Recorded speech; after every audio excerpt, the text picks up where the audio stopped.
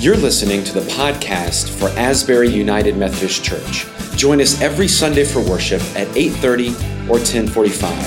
Find out more at asburybossier.org.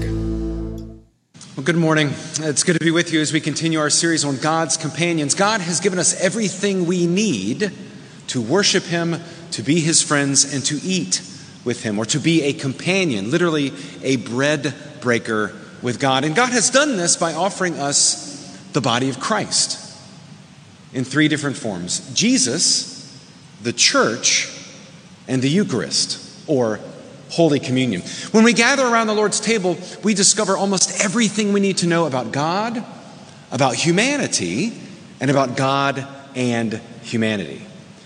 We began with invitation, then gathering, and then we talked about proclamation, and today we talk about prayer.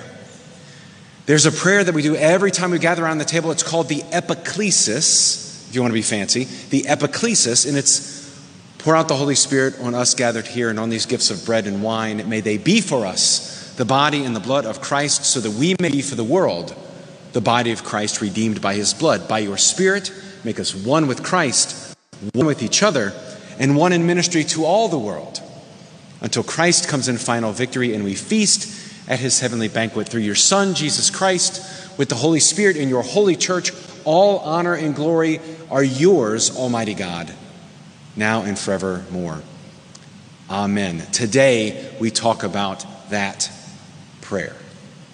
Our scripture lesson today comes from the letter to the Ephesians, the 4th chapter, beginning with the first verse. It'll be on the screens, it'll be online, and it's also in your Bible. Let us hear the word of the Lord.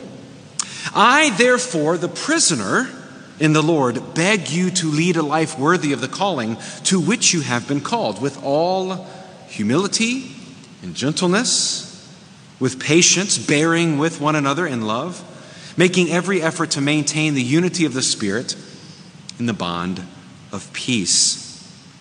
There is one body and one Spirit, just as you were called to the one hope of your calling, one Lord, one faith, one baptism, one God and Father of all, who is above all and through all and in all.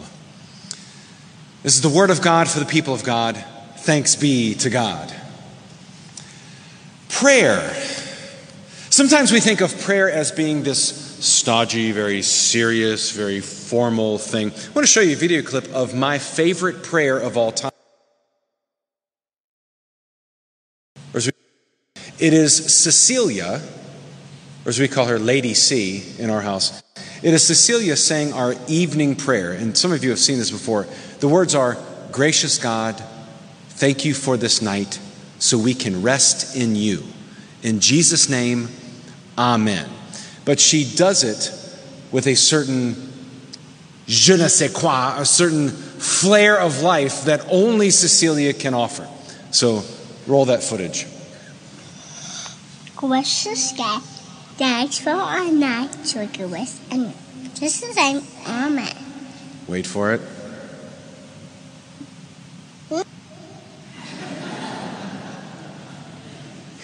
And there it is. Gracious God, thanks for this night so we can rest in you. In Jesus' name, Amen. And she does it with like liturgical flair, and then, like waiting for some, like what's supposed to happen after you pray? Like, is there supposed to be lightning? Are the skies supposed to part? What is supposed to happen? Prayer is petition, wonder, confession, gratitude, and then finally, silence. So prayer is petition. Prayer is an asking of God.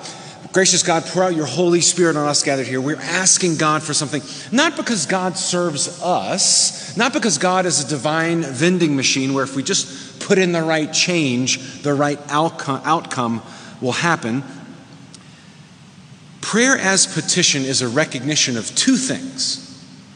First, it is the recognition that not everything happens according to God's will. I wish it were so.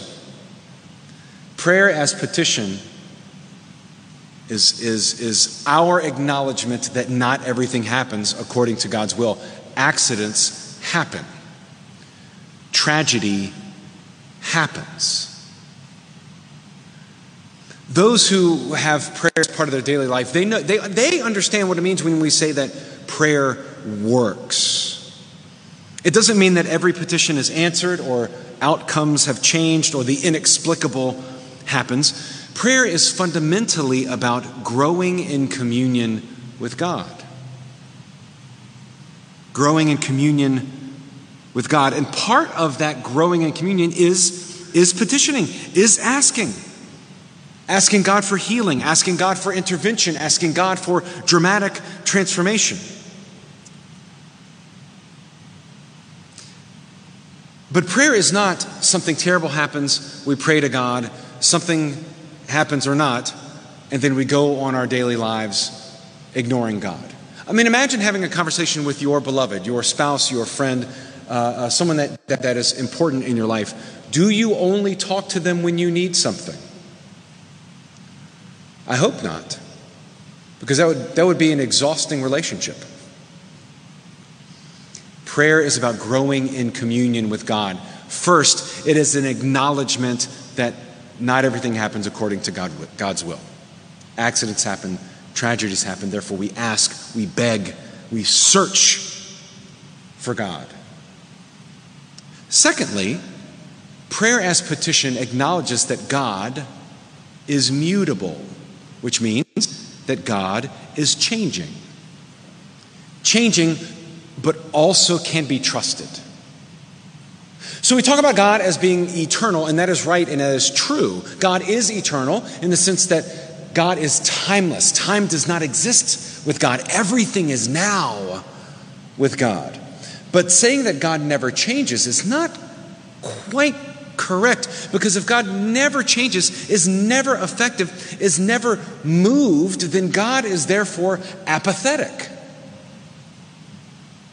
And that would suggest that God doesn't care. But we worship a God who walks with us in the garden, a God who hears God's people's cry as slaves in Egypt, a God who begs us not to turn away through the voice of the prophets, a God who puts on flesh and walks among us and dies, showing us what sacrificial love is. God is jealous, God is zealous, and always on the move, building heaven here on earth. God is, in other words, prayer's petition reveals that God desires us. God is relational. And God will indeed move mountains to love us. Prayer is petition. Pour out your Holy Spirit on us gathered here and on these gifts of bread and wine. May them be for us the body and the blood of Christ, so that we may be for the world the body of Christ, redeemed by his blood. This petition propels us into service. It is not a petition asking us to be filled with grace so that we can go to heaven. It is a prayer of petition asking God to inspire us, transform us, and equip us as disciples to therefore then go out into the world. Make us be the body of Christ for the transformation of the world.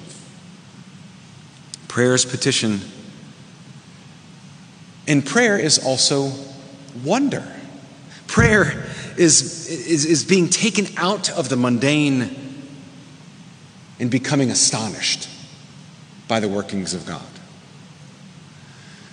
Prayer is the vehicle through which we are filled with a holy imagination and a holy curiosity in what God is doing in our life and in the lives of our neighbors. This week I had the great fortune to lead the New Mexico Clergy Conference in their clergy retreat.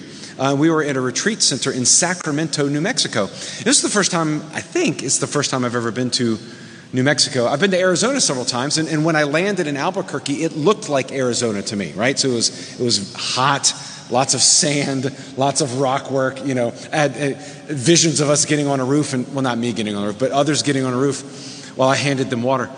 But then as we were driving to Sacramento, we kept driving up. The elevation started changing.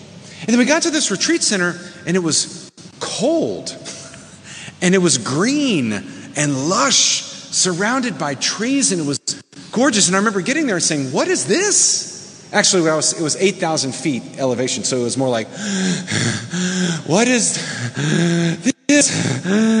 Right? And when I came home, I shared on Facebook, like, look at this beautiful retreat center. Like, oh my gosh, I had no idea. And folks were saying, oh yeah, my parents used to bring, Louisiana pastors were saying, oh, my parents used to bring me here as a kid. What? And people are like, oh yeah, well, did you ride the horses? Did you do it's like this hidden gem that I just discovered. This treasure buried in a field. There's some language about that in the New Testament. But it filled me with this holy curiosity of, what is this place? How do you know this place? What is your connection here? Prayer is the vehicle through which we are once again filled with a holy curiosity about what God is doing in our life, in our neighbor's life. And I hope we never tire of that. What is God doing with you? How is God calling you into the kingdom? Prayer is petition. Prayer is being filled with a sense of wonder. And prayer is also confession. Prayer is the discipline of learning how to say that you're sorry and to actually mean it. No one is perfect. Confession should be part of our daily rhythm, not as a means of clearing the ledger so that there's room to be bad later in the day, so that the balance comes out right before you go to bed. Rather, it is humility, recognizing that we're not always right and that we are laughably not even experts at our own life. But prayer also projects us into a hopeful future. Now, for some, it is good to hear out loud and for folks to understand, you are not God. And you are not always right. And confession should be part of our daily. But for others, they're really good at confessing. But forget that confession also comes with it pardon and forgiveness and reconciliation. I have a family member who apologizes for everything. We're going for a picnic and it's raining. Oh my God, I'm so sorry. Like, what do you do? Weather God? What? Stop. Wally runs in the house and tracks mud in the house. Oh, I'm so sorry. What are you sorry about? Stop. If we confess and forget that pardon is also part of confession, that forgiveness is also part of confession, then over time, you will assume that your happiness depends on someone else or something else and not your own value. For some, it is good for them to hear that they are not the center of the universe. For others, it is good for them to hear that you are beloved and you are valuable and not everything is your fault. Confession and pardon. We need both. Otherwise, our prayer offers us a dull picture of who God is. Prayer is petition. Prayer is wonder. Prayer is also confession. Learning how to say, I'm sorry. Prayer is also thanksgiving. It is also gratitude. Like when we gather around, it's funny, I don't have a video of Robert doing it, but when we gather for prayer around the table, he says the evening prayer every time. He always says the evening prayer. We're sitting at the meal. Gracious God, thank you for this night so we can rest in you. And we just let him do it, right? He's just talking to God, man. And it's a beautiful thing.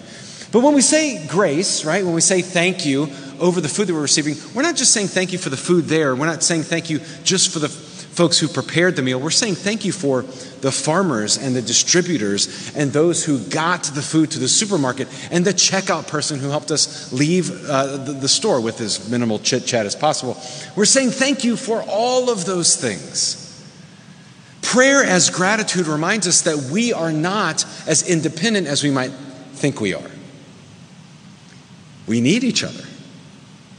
For that food to get on the plate, we need the grocery store. We need the person in the kitchen. We need the farmers. We need good weather. We need each other. And prayer as gratitude reminds us of that we are not an island, nor should we be. We are not designed to be. Giving is part of that kind of gratitude. Giving is a spiritual discipline. One, as we talked about in our first Sunday, that God gave us 9 out of 10 trees in the garden, and we just could not leave that one. We had to have 100%, but God kept saying, "No, let me cultivate it. Let me have that tree. Let me prune it. Let me care for it." And we needed 100%. Giving is that discipline of recognizing that we are to give things to God and to let things be and to offer them for the kingdom. This week, and you may have already gotten a letter from this previous week, but you'll be getting a letter this week with a pledge card for 2022 of our missional budget for this next year. Now, last year we didn't have pledge cards. We didn't have it was quite a year. So we didn't have pledge cards. We didn't have a stewardship campaign. We just said, look, we will figure it out, friends, and we will move on to the next year. This year we do have a pledge card, and I encourage you to pray over that, to see how God is calling you to offer gifts for what God is doing here at Asbury. And I pray that your prayer is full of petition.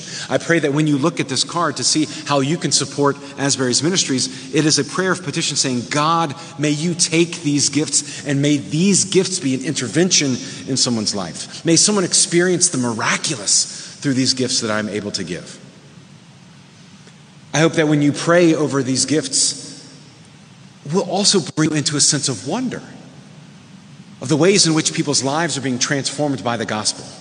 Whether we are aware of it or whether we are not, how Christ is still alive. And I hope that when you fill that out, you also are filled with a sense of wonder about the miracles of God. When you pray over your pledge card, I also pray that it is a moment of confession. Because we also don't always use our money for good and holy and wonderful things, right? I love, our cash money says, "In God we trust," and I love that. But I have not yet found a debit card that says, "In God we trust" on it, which may be why we use the debit card so much, is that we don't need to be reminded that the way we spend money should also be godly, right? For any purpose, may our prayers be acknowledgement of what a blessing it is to be able to give anything. Thank God. Whether it's our time, our talent, our presence with one another, thank God we have anything to give at all. What a blessing that is. Prayer is petition, prayer is being filled with wonder, prayer is confession, and prayer is also gratitude. As our scripture says today, I therefore, prisoner in the Lord, beg you to lead a life worthy of the calling to which you have been called, with all humility and gentleness and patience, which I'm still working on, bearing with one another in love, making every effort to maintain the unity of the Spirit in a bond of peace. And finally, prayer is silence. Prayer is recognizing that we are indeed not God. Prayer is sometimes recognizing that we've been talking too much and it's time to listen. Prayer is recognizing that Sabbath is important. And if you have found a place where you cannot put the phone down, where you cannot stop checking emails, where you cannot be involved, may your discipline be prayer as silence. If we can't be silent, if we can't constantly be trying to be productive, we forget that even God rested on the seventh day. And if we think the world will not spin without our intervention, then we think we are more important than the Lord. Sometimes prayer means to be still, to let the world spin, to not feel the temptation to be productive, to simply be you and allow God to be God and to be still and know that the Lord is still there.